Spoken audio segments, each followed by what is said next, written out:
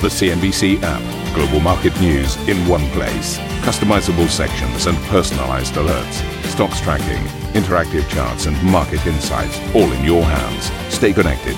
Stay informed. Download the CNBC app today. Very good morning, everybody. This is Squawk in your headlines this hour. The best data in nearly a decade. China's Caixin manufacturing activity expands at its fastest rate since 2011 as new export orders rise for the first time this year. Asian stocks make a mixed start to September after the August rally raises concerns of a pullback amid heightened volatility around the US election race. CNBC learns that ByteDance has chosen its preferred US bidder for TikTok after shares in frontrunners Microsoft, Walmart and Oracle fall on reports that Beijing may need to approve any deal. And Zoom shares soar 25% in extended trade after revenues jump over 350% on surging demand for video calling software.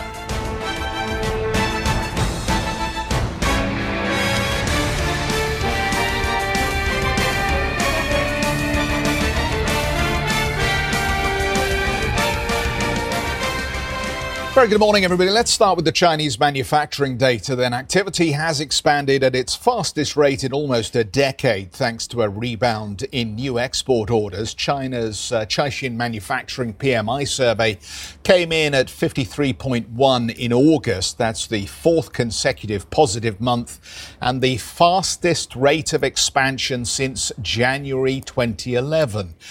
We already saw markets in the final trading day of August looking perky in Asia, but the confirmation of a relatively strong rebound on the manufacturing side helping push those markets into the green this hour. Let's bring Sam into the conversation. But Sam, there is a curious question that I have for you as you analyze this data here.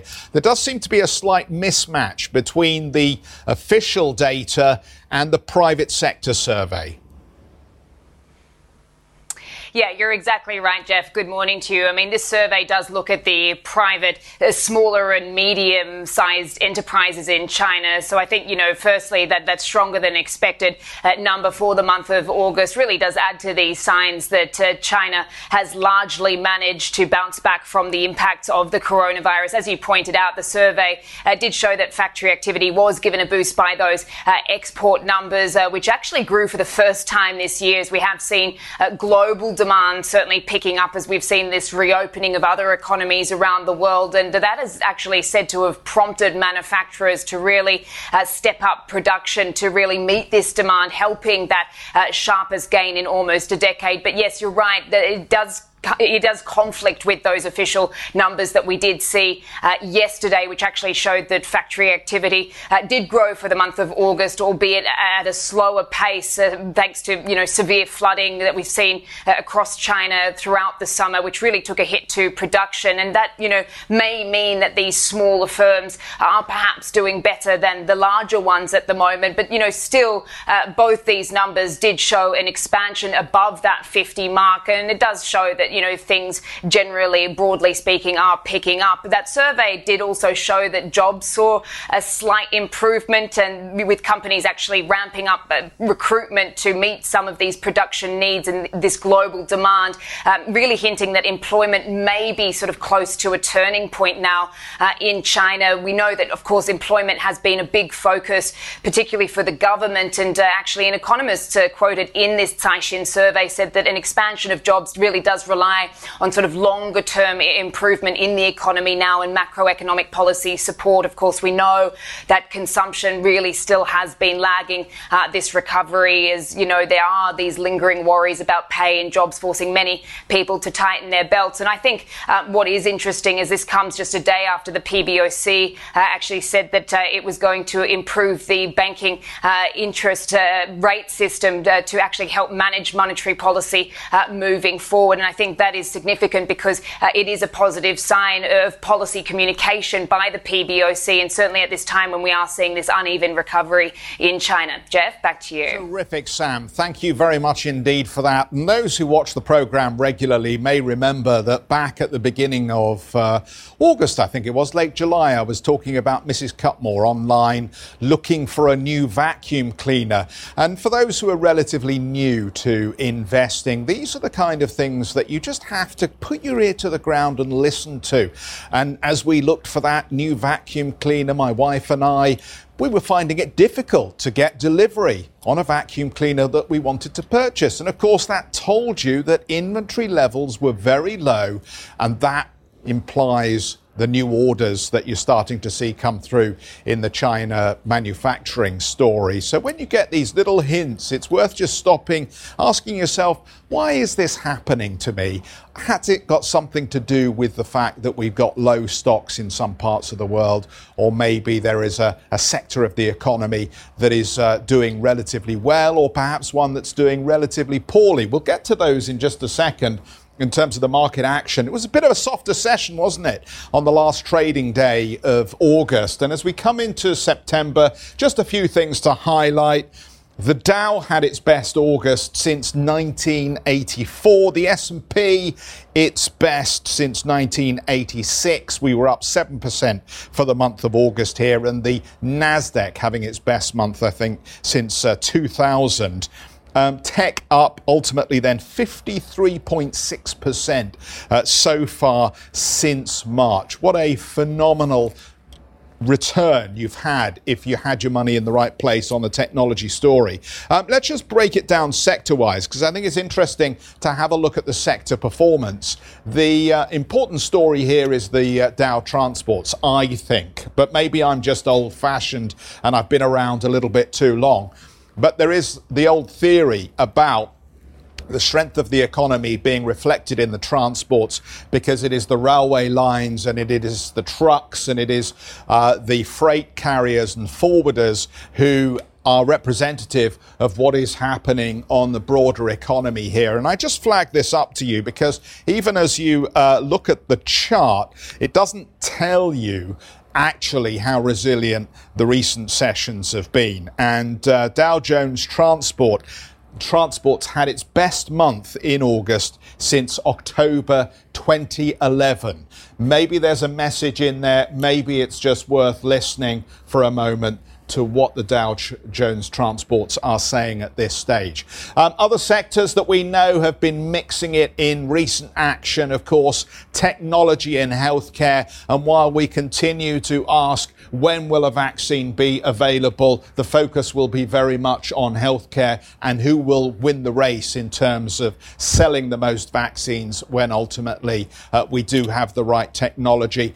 Growth stocks continue to be very much a focus for the markets here. And energy just falling back into that characteristic last place that we've seen in recent months here. So the energy sector was, in fact, the worst performer as we wrapped up the month of August. We're going to talk some more about energy in just a few minutes with Siemens Energy, a very exciting story there.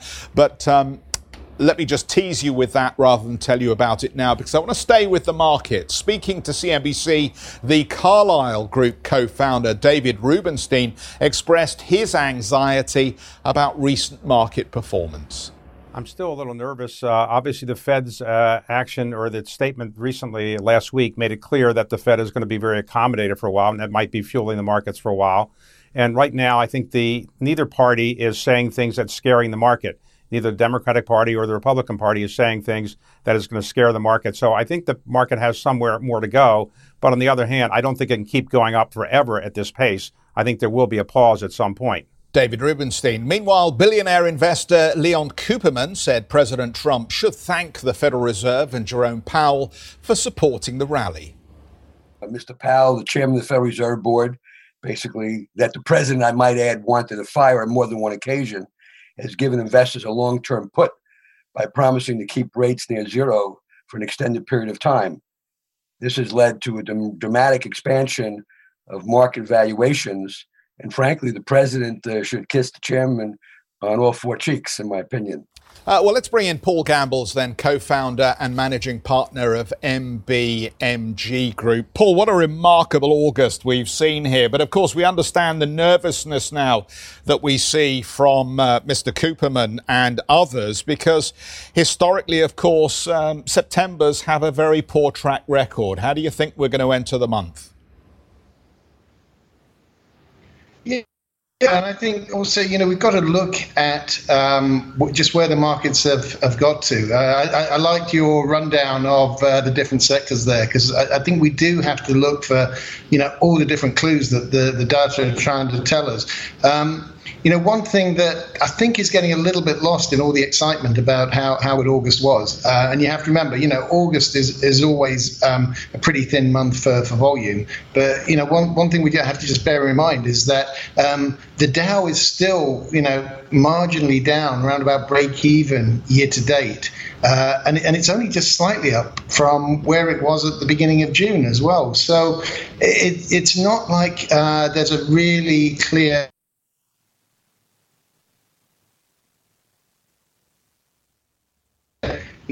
still in what people are starting to call the S&P 5, basically the fangs or expanded fangs, and it's really Tesla at 1,300 times PE that's giving the market leadership at the moment. So that's not really a healthy base. That's a very fragile market, and you add that to the usual sort of seasonal September worries. That's a pretty scary combination.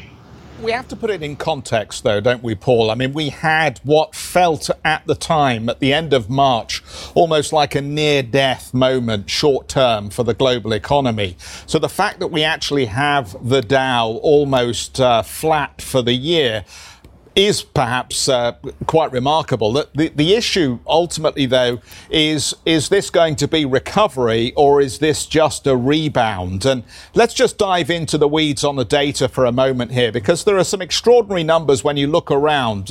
Things like the building permits data in the United States. We were up 18% month on month. Some of those numbers suggest that the foundations are being planted for a more meaningful new cycle.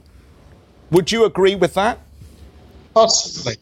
No, to be honest, I wouldn't. I'd be a lot more skeptical. I think one big problem is that we don't really understand how to interpret a lot of the data in the current context. We got used to looking at month-on-month numbers, and in a stable environment, that's okay. But in a situation where we had the kind of huge economic hard stop that we did, then actually sort of looking at month on month, even the China growth numbers that everybody's talking about, we have to be careful to try and, find a way to calibrate those. And housing in the States, to us, is really unconvincing. Everybody got excited, last week about the new house sales. Everybody's getting excited about the permits. But actually, when you look at it, we're still an awful long way behind where, we'd expect to be at this point of the year. We've had 6 really horrible months and one pretty good one. And how much of that one good one is just, picking up the backfill from all the deals that couldn't come in May and June? Suggestion to me, housing is still really, really soft unless we see positive affirmation over a much longer period of time. So I think from that, it seems to me, I don't understand the data, but I admit that. A lot of people are thinking they understand the data, understand the calibration on it, when I don't think they do. And that's why we think that a lot of markets are actually getting ahead of them, because they're reading headlines in a way that they've always read them, and they're not applying them in the context of what's happened in 2020. It's clear that the data is choppy, and I think there are a lot of concerns being expressed by people like Leon Cooperman that the market has gone euphoric and we're going to have choppy markets as well. So what advice are you giving to your clients at MBMG about how they place their bets coming into the month?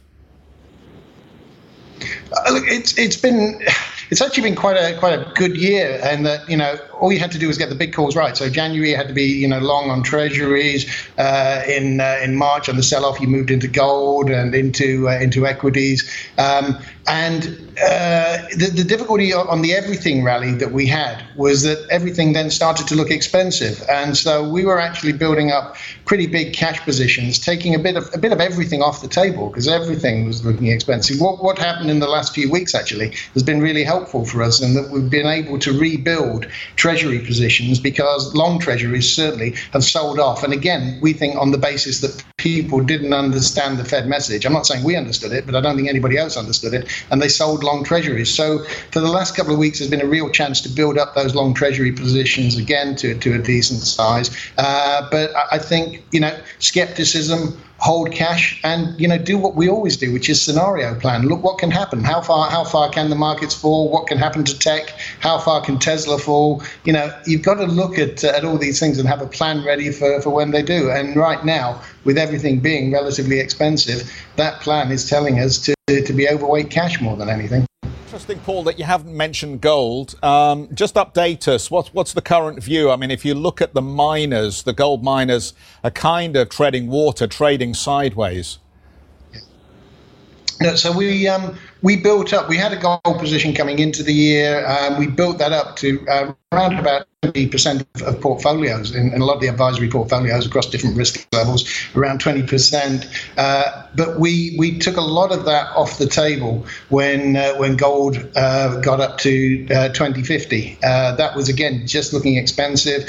We were hoping to buy back much cheaper. So far, we've only been able to really nibble. We haven't seen the sort of prices where we think gold is compelling. So it's between 5 to 10% of portfolios now as a hedge, and it's primarily in gold because the miners, again, just seem to get too far ahead of themselves. So we came out of the position in miners probably a bit early, but we came out of that because they were looking expensive relative to bullion itself. So right now, bullion looks better than miners. It looks a reasonable bet in a very expensive market. Terrific, Paul. Good to see you. Thanks so much for joining us this morning. Paul Gamble's coming to us from Bangkok, co-founder and managing partner of MBMG Group. Still to come on the programme, it's a match. TikTok could announce the preferred suitor for its US assets as soon as today. We're going to take you to China for the latest on that story.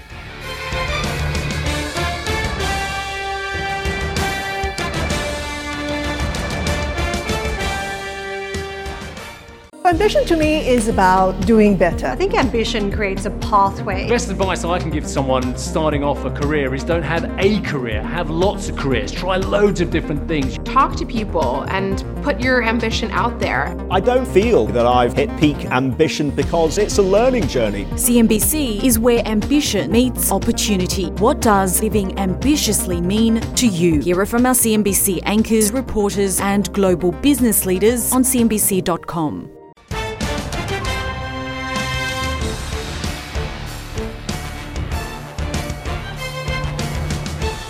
Facebook has threatened to block publishers and users in Australia from posting the news.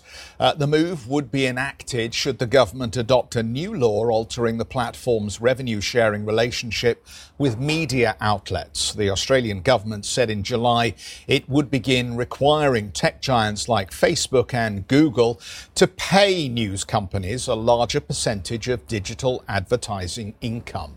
CNBC has learned the TikTok company has chosen a preferred bidder for its US assets and could announce the deal as soon as today. However, any agreement may require backing from Beijing after it tightened its technology export laws late last week. Let's find out a bit more about the story with Arjun, who joins us from Guangzhou. So terrific work on the story, Arjun. What more can you tell us about the preferred bidder?